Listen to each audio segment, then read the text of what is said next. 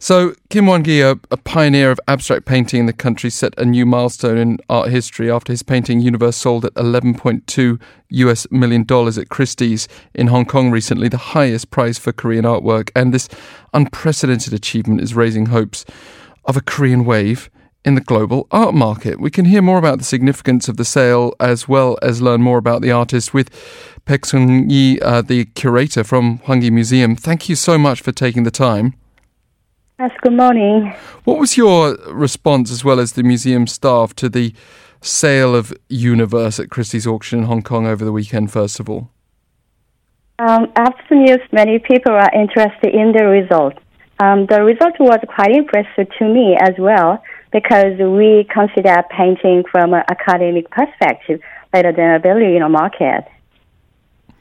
But for anyone who might not be actually too familiar with Kim Whanki, can you tell us how he was this pioneer in abstract art? First of all, let me introduce about Kim Whanki. Kim Whanki was born in Korea in 1913. In the 1930s, he studied art in Tokyo and joined many avant-garde experiments.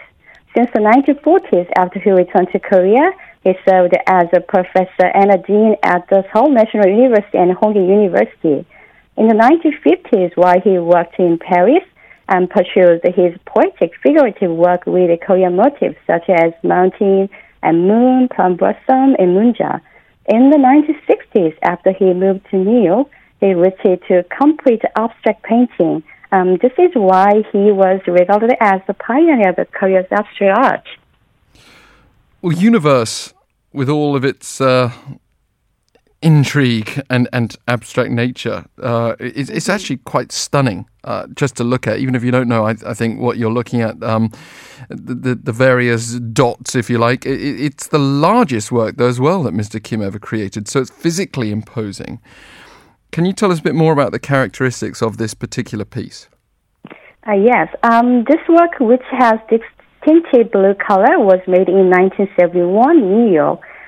This is only diptych painting and also the largest abstract painting among his works in the New York period. The size is over 2 meters long and wide, which is 100 inches exactly.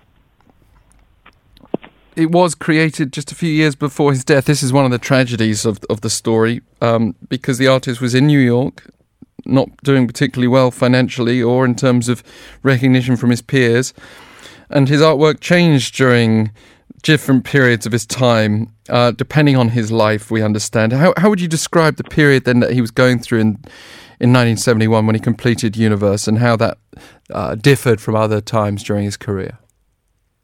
Yes. Kim Hyang-an, the wife of Kim Whanki, divided his 11 years of New York period into 7 periods.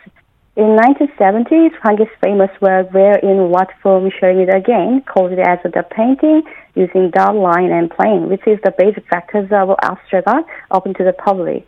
The dot painting was also changed until he passed away. Example, in 1971, dot painting, like the Universe, started to have a concentric circle, and it gives a feeling like space is expanding. This is one of the characteristics of that his painting. We also touched briefly on the show how symbolic the painting for the friendship between Kim Whanki and his doctor and friend Kim Ma-tae, known by his English name, Matthew Kim. Can you reflect on that as well? Because obviously this friend has served a very important purpose in bringing Universe to the public fore. Yes, Matthew Kim, the physician of the Kim Whanki, have held this work for about 50 years after he brought his work in 1971. Matthew met Kim Whanki for the first time in 1951 in Busan period, and maintained a dear friendship in New York for over 20 years until Whanki passed away in 1974 in New York. It's really interesting to think that we're talking about this painting under the title Universe, and when you look at it, you kind of think maybe you're looking at some sort of starscape or vision of planets or some sort of abstract vision of this whole setting, this solar setting in which we live. But the title of the painting had initially been You and I, which would bring about a completely different way of viewing it, wouldn't it? Can you talk to us about that change? Yes, according to the book, Matthew Kim's memoir, it was called as a UNI at the first time.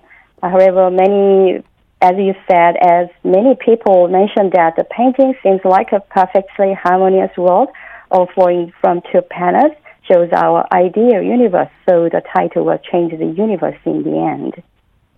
But it does seem to put a very different slant on things. I mean, when people come to, say, the museum where you are and look at abstract art, do you not feel even just the title would be important when different people could draw very different emotions and different interpretations of artwork? Well, whenever I exhibit this work, many people agree that the same feelings about that. So I also saw there's many audiences got the feelings from the painting. So I agree that the title was changing there. Yeah, I mean, I'd probably look at it and think it was maybe some sort of sea or ocean between you and I if I saw that title. But again, I'm not the artistic expert here. Tell us, what does the record-setting sale actually mean for an artist who's passed away, for his legacy? Actually, I'm a curator at the Whanki the museum, so I'm not too familiar with the art market. But I already think that is the Korean artists are undervalued in the global art market. So, but soon I expected more artists to get the good result. Yeah, I just think obviously it's got us talking about it, which is definitely a positive for the legacy. If it hadn't been a record-breaking sale, maybe not so many people would have heard about it. But what about anyone who wants to explore the works of Kim Whanki? And can you introduce some of the works on display at your museum? This year is the 40th anniversary of the Whanki Museum, so we prepared several exhibitions to explore Kim Whanki's world of art and the Whanki Foundation history. So for more information, please visit our website, www.whankimuseum.org. Thank you. We will do indeed. I'm looking at the website right now, and you can see a nice map directing you to Boamdong in Jongno-gu, Seoul. So hopefully some of you listening right now will have been intrigued sufficiently to go and check this work out for yourself. And thank you very much to you, Baek Seung Yi, Curator from Whanki Museum. Thank you. Thanks for listening.